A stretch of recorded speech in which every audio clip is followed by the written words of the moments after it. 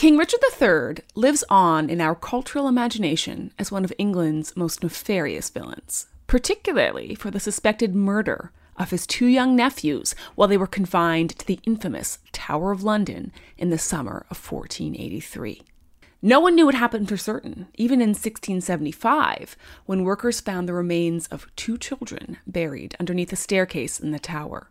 Many still assume that these were the long-lost princes, slain by Richard and then stowed away for centuries in an ignominious, anonymous grave. Yet, there is so much more to this story. Hello and welcome to Yesterday's News, a podcast brought to you by Factinate.com. I'm Veronica. I'm Dancy.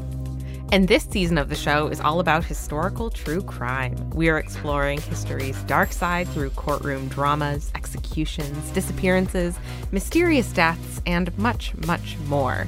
This week, we are talking about history's most famous cold case, the Princes in the Tower.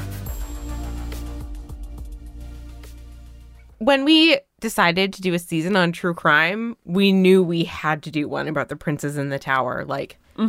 And just that name, you know? So atmospheric. And what collapses true crime and history better than these poor murdered children? Okay, let's dive in and let's see if we can solve this infamous cold case from eons ago. But you know us, in order to get to the spicy part, we have to give you some background info. This is always my favorite part of any kind of crime thing, where it's like, let's rewind, set the stage. How did we get here? You know, you might be wondering how I got here as a skeleton under the staircase. Yeah, record scratch. Okay, let's begin at the beginning. Once upon a time, there was a very, very, very hot woman named Elizabeth Woodville, and there was a very hot king named King Edward. They get married and they have children, and those children are the princes in the tower. So we have Prince Edward, the heir to the throne, and then we have Richard, the Duke of York, the spare. The heir and the spare, Edward and Richard. Now, if I talk about Elizabeth Woodville, get ready for the digression of your lives, because her reign was banana pants from start to finish. I'm just going to save that for our inevitable second season on Queens, because we all know we're going to end up there at some point. So for now, let's just leave it at this. Elizabeth Woodville was called the Commoner Queen. She was sort of plucked from obscurity. She was a commoner in the way that Kate Middleton was a commoner, in that she's still on the fringes of aristocratic society. She's doing fine, but she's not, some pedigreed princess the way that you would have expected the king to marry. So all to say, the marriage between Woodville and King Edward was quite controversial. So eventually, in 1483, when King Edward dies, this would leave any queen in a vulnerable situation, but it leaves Elizabeth in an especially vulnerable situation, because without her husband, her claim to being a royal, it's just so much shakier than someone else. Yeah, especially this is kind of right in the middle of the Wars of the Roses. So there's a lot of factions. There's a lot of people who want the throne, and any vulnerability is going to be magnified. Yeah, it's an absolute shit show. And when Edward dies, it just gets worse for Elizabeth, as well as Prince Edward and Prince Richard. When Edward dies, his will allegedly says, hey, I know I have a wife, but you know what I'm going to do? I'm going to trust my two sons, my heir and my spare, to my brother. And you've probably heard of this brother, Richard, the Duke of Gloucester, a.k.a. Richard III, a.k.a. one of the most famous villains in Western history. You can imagine how well this idea goes. Yeah, trust your kids to this guy. I mean, hindsight's 20/20, but yeah, not a great idea. Not the best, as we will see. So Richard is kind of famously ambitious. He starts by targeting the queen's brother and one of her sons from her previous marriage before she got with the king. And this makes it really clear, Queen Elizabeth Woodville knows, okay, Richard is coming after me. He's starting by targeting my personal family, but it's only a matter of time until he targets my kids, including the heir to the throne. And she is right. Richard quickly starts to target Prince Edward, who, obviously on the death of his father, has become King Edward, even though he's still a child. He's now king. Richard intercepts young Prince Edward while the boy was on the road greeting subjects just at the very, very, very beginning of his reign. Richard then arrests Edward's escorts. Then he takes control of young Prince King Edward, allegedly to help him while he's on his way to getting coronated.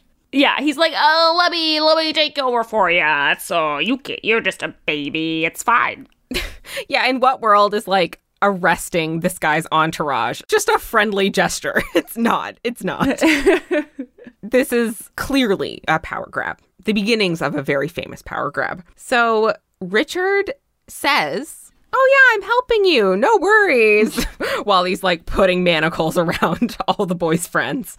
In reality, though, Richard was just getting ready to lock the young king into the Tower of London for his own safety or something like this. Yeah, again, no one can get you here. Yeah, other people are trying to get you, not me. I'm trying to protect you. Just go in this cell and you'll be very safe. Although, common misconception, the Tower of London had pretty nice apartments.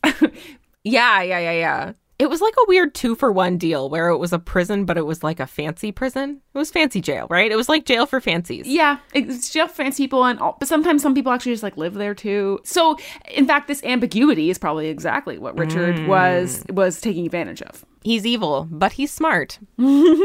Richard has the heir locked up, and he just wants to make sure that when he inevitably makes his bid for king, nothing can go wrong. So he also puts his eye on the spare, King Edward's even littler brother, Richard, the Duke of York. The little baby Richard, not the King Richard. Ugh, good God. Think of a different name. Now, Elizabeth Woodville is no dummy. She knows that, okay, Richard has already taken the heir to the throne and sort of, locked him up.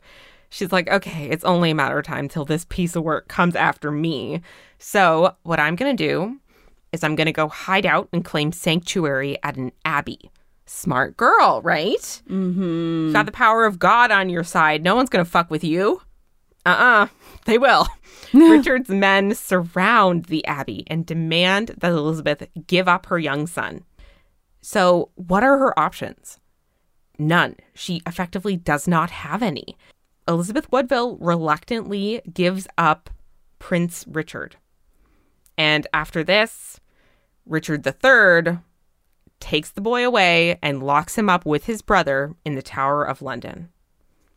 Now, how on earth did Richard get away with this?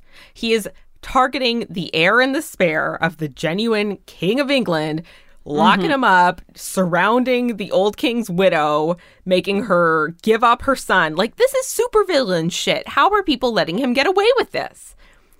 Well, again, Richard III was a clever son of a bitch. He had this soap operatic reason for why he was doing all this stuff. He said, okay, England, I know this makes me look like a bad guy, but actually I'm the hero because these boys that are going to be king, they are not legitimate.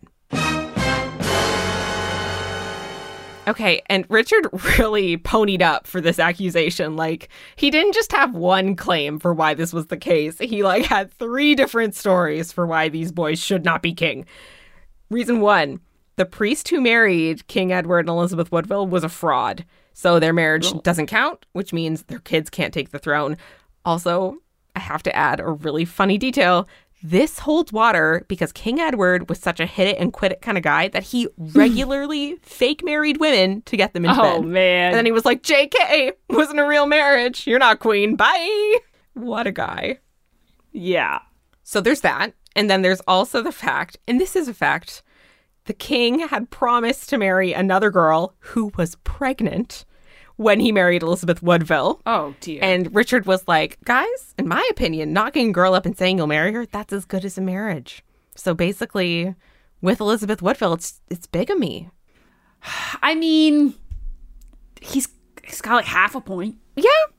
I think that this is less an indictment on whether or not the boys are legitimate and more like, wow, our old king was a horn dog and not a nice man. Wow, your brother sucked. Yeah, your brother, not the best guy. Would not let him date my friend.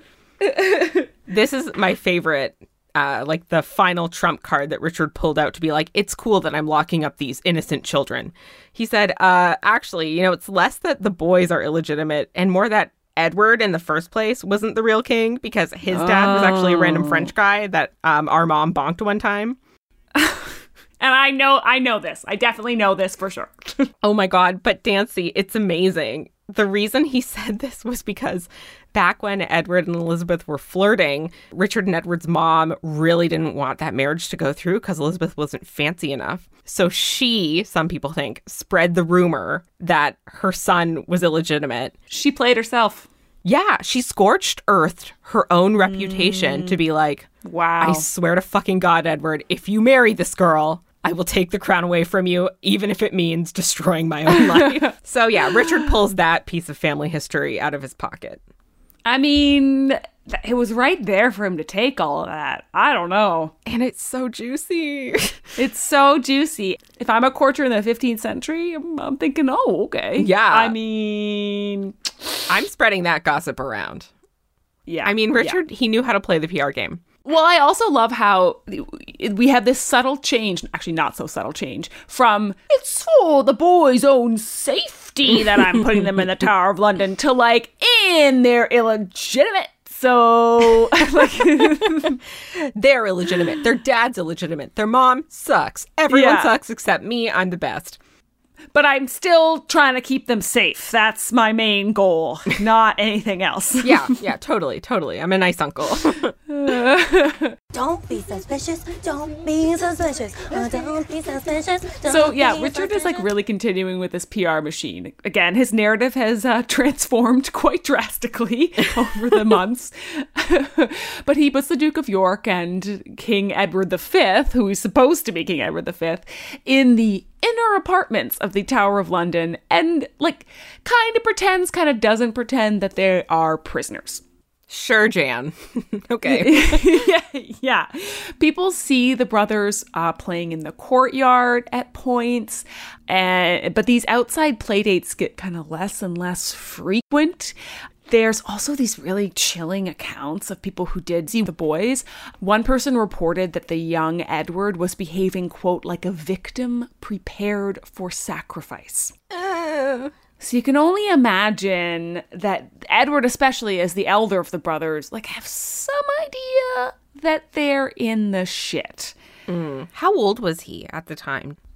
Just 10 and 12 years old. So not old enough to defend themselves, but old enough to understand when they're in danger. The other thing is, like, for all his PR moves, Richard, like, he wasn't subtle and he wasn't always convincing. People were like, no, this is wrong. And people were trying to rescue the brothers through various means for a long while. But everything failed. And then one day, the boys are just never seen again. The last sighting we think we have of them is in the summer of 1483. And some accounts say there might have been a sighting later or some reference later, but in all probability, that's when people stopped seeing them and that is when they died. Mm-hmm. But no one knows for sure what happened. And that's why this is like one of the oldest cold cases we have. Mm-hmm. Now, lots of people do think they were murdered. Heck, I mean, again, people at the time were like, they dead. Like, almost immediately, they were like, yep, yeah, they're definitely dead. I mean, Occam's razor, it's what makes sense. I'm so sorry to these young, innocent children, but you did. If the shoe fits. You have been killed. And now, of course, most infamously, when it comes to the culprit for those deaths, most people believe that it was Richard, i.e. the man who had the most to gain. Yeah, and the man who abducted them. I think this is a reasonable, logical extension of that. Yeah, I mean, there's a part in The Count of Monte Cristo, which, by the way, if you've never read it, that book is so good. It's on my list. I really want to, but it's like 2,000 pages long. It's long. It's very long, but it's so worth it. Anyway, there's a part in it where Edmond Dantes is like imprisoned. And Edmund's kind of a dummy, honestly, a little bit. At least at the beginning, he's kind of this naive guy, and he's like, whoa, he's like, who put me here? Like, why is this happening? And one of his fellow prisoners is like asked him to kind of recount his life, and he Edmund tells the story, and the guy's like, oh yeah, I know who did it. And Edmund's like, how do you know that? And he's like, well, just look at the person who has the most to gain. It's this guy. And he's right, of course. And this is the same theory that comes with Richard. It's like, the guy became king. These are his main rivals to the throne. Now, the one thing I will note is most of the accounts that blame Richard were written later, like sort of decades later, and by Richard's enemies. But again, he had means, he had motive. Some people believe that even if it was Richard behind the murder, he didn't do the deed, but had someone acting for him. Yeah, he outsourced it to a lackey or a henchman. This makes sense. Right. Thomas More names a man named James Tyrrell, who supposedly confessed to the murders before his own execution. In this version of events, More famously says that Tyrrell and his cronies smothered the boys with pillows and then buried them at the foot of the stair in the tower. Also, I just want to note that James Tyrrell confessed to this under torture. Yeah. Like, let's not get too hasty. Some people also actually think that the boy's uncle, Henry Stafford, the Duke of Buckingham, could have been like a lieutenant in this murder.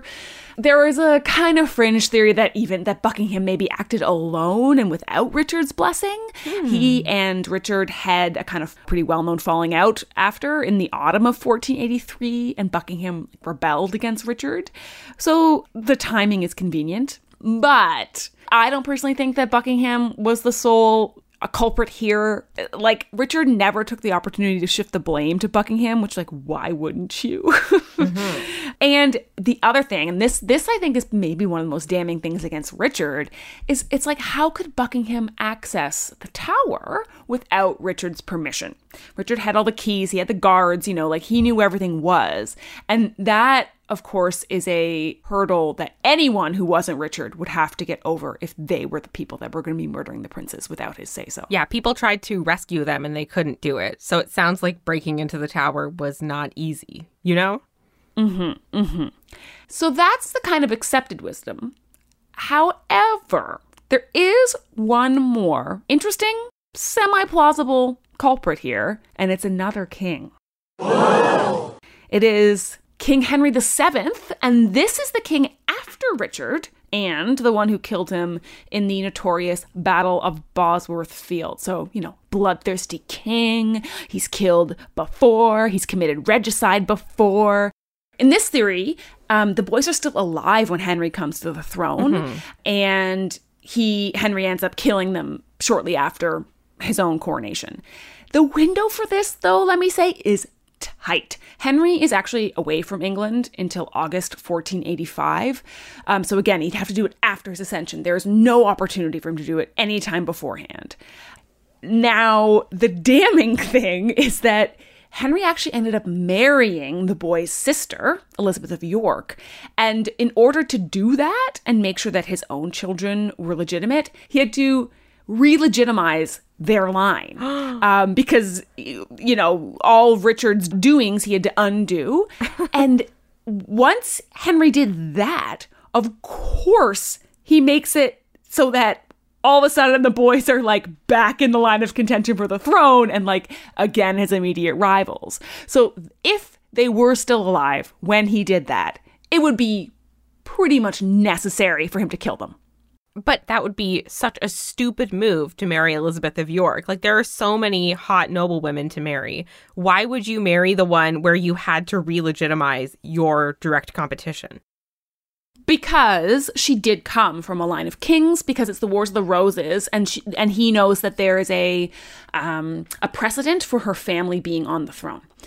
So actually, I would argue that she is probably was the best, most strategic option for him. And if he thought that all he had to do was kill a couple kids to get it, maybe he would have done it. And that wouldn't impact his relationship with his new wife at all, killing her siblings. Never mind his relationship with his new mother-in-law. I think at this point, I'd just be happy to still be alive. I see what you're saying, yes. It's a low bar back in the Wars of the Roses. If you can keep your own head, you're doing okay. Exactly. So, yeah, but I get what you're saying, Veronica. Like, it is a little like, okay. I do think it has some plausibility, but there are other holes in it. Like, to me, I'm thinking, okay, so Richard just like kept them in the tower for like a couple of years, just chilling there, didn't do anything with them. And no one ever saw them, and there were no reports of them literally doing anything. Exactly. Although, again, there are some later reports, like there's a reference to like the children eating breakfast together from 1484. But yeah. 1483 is like where most people are like, conspicuously absent are the two young boys. And also that reference to the children eating breakfast, I believe it's just to the children. Like, it does not name the princes at all. It's just like, okay, some kids were eating breakfast. There's no way to tell which children it is, yeah. Now, of course, there is another possibility in all this. Could one or both of them have escaped? Another plot twist, am I right? No fewer than two people, a man named Lambert Simnel and another one named Perkin Warbeck, claimed to be Richard, Duke of York, the younger brother. No one really claimed to be Edward in any notable way. So poor Ed. Probably denied. The other thing I'll note is that I love this. The other thing I'll note is that Simnel later changed his mind. First, he was like, I'm Richard, Duke of York. And then he was like, oh, wait, no, I'm actually a cousin of the Duke of York.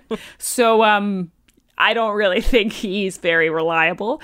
And then even Perkin Warbeck, he gathered a ton of supporters, actually, within the royal family. Lots of people were like, oh, yeah, this is Richard. This is baby Richard. But a lot of historians have really rightfully pointed out that pretty much everyone who was like, Richard, that they really had a lot of political gain by saying that there was a true heir to the throne. You know, they were trying to get back in the inner circle. So bottom line, little Richard didn't make it either. Doesn't seem legit. No. So after these pretenders die out and time moves on, all we have for hundreds of years are rumors about what could have happened, what might have happened. And then, as we noted at the top, in 1674, almost 200 years later, after when they think the boys died, workers find the remains of two small bodies under a staircase in the White Tower. Dun, dun, dun. Yeah, and actually, that's what history always wants to see this moment as like a ding, ding, ding, ding, ding moment. I don't want to be a Debbie Downer, but it is actually not that much of a slam dunk when you investigate the evidence. So, first, yes, this place does match Thomas More's description. But the thing is, Thomas More also said that the boys were moved to, quote, a better place. So in the end, it actually doesn't make sense for his account of how things happened. Second, this is sad. This was not the first time they found children's remains in the tower. Oh, come on, England. Be better. Yeah. They also found two other children's remains, like, walled up in another room. So, third, this staircase didn't exist during Richard III's time. So, kind of hard for them to be buried under it when that happened.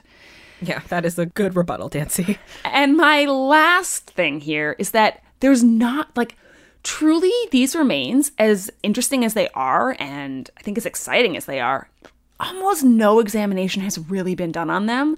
A much criticized 1933 investigation looked at them, and they claimed they were the right age, but this investigation didn't even check if the remains were male or female. Like, they were not... It was 1933, for one. They just weren't that concerned with much of anything but proving that they were what they already thought they were, which is the opposite of the scientific method. I don't know why this hasn't been returned to more recently. Like, just do a quick scan. So I'll get into that in a second, actually.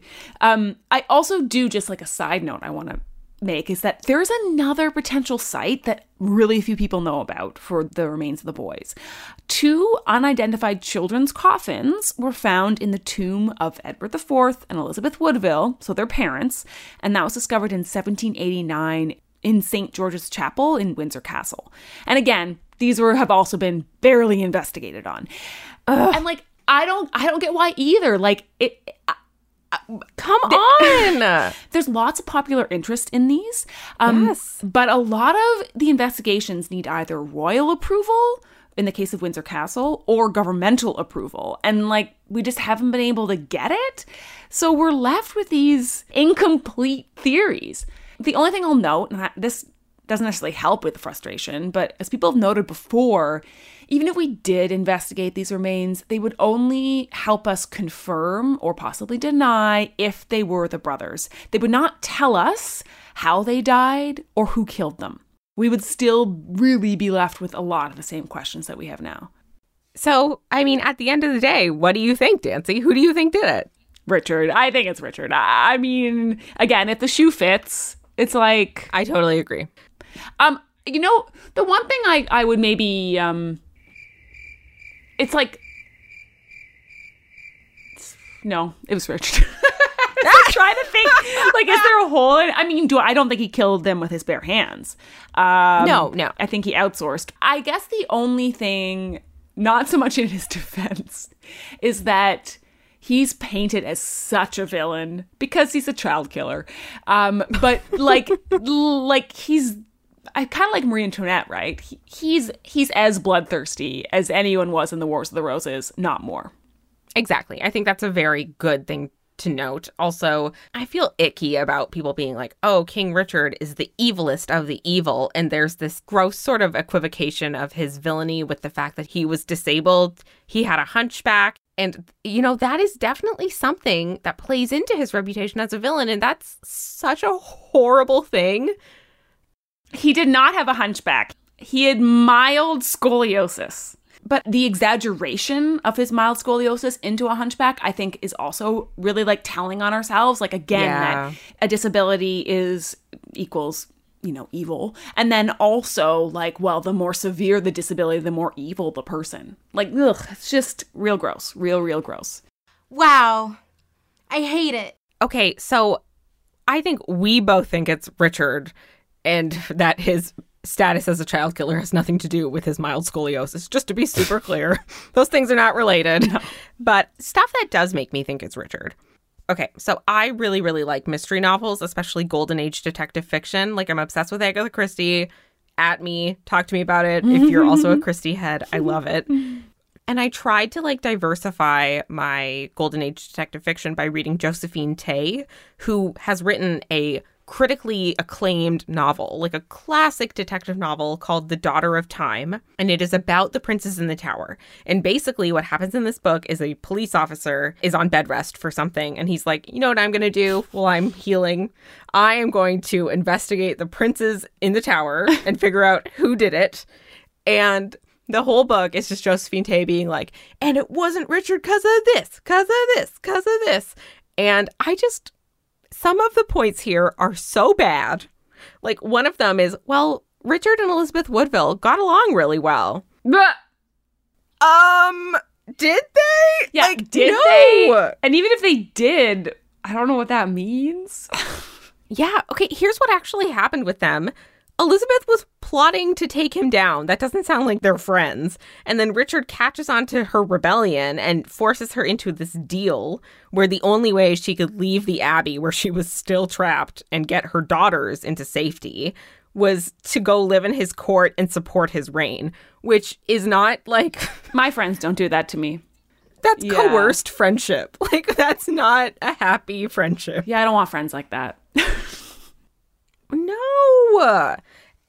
And also, there is only one account from the time about the princes in the tower going missing. It's from a guy named Dominic Mancini, and he says Richard did it. A lot of people defend Richard by saying he's a victim of Tudor propaganda. Well, he is. And he is. He absolutely is. But there's one thing written at the time, and it's like, oh no, he didn't. Like, I just think that's also important to note. It's like he has been, especially with Shakespeare and etc., his reputation has been exaggerated. Mm-hmm. But he probably still killed those boys.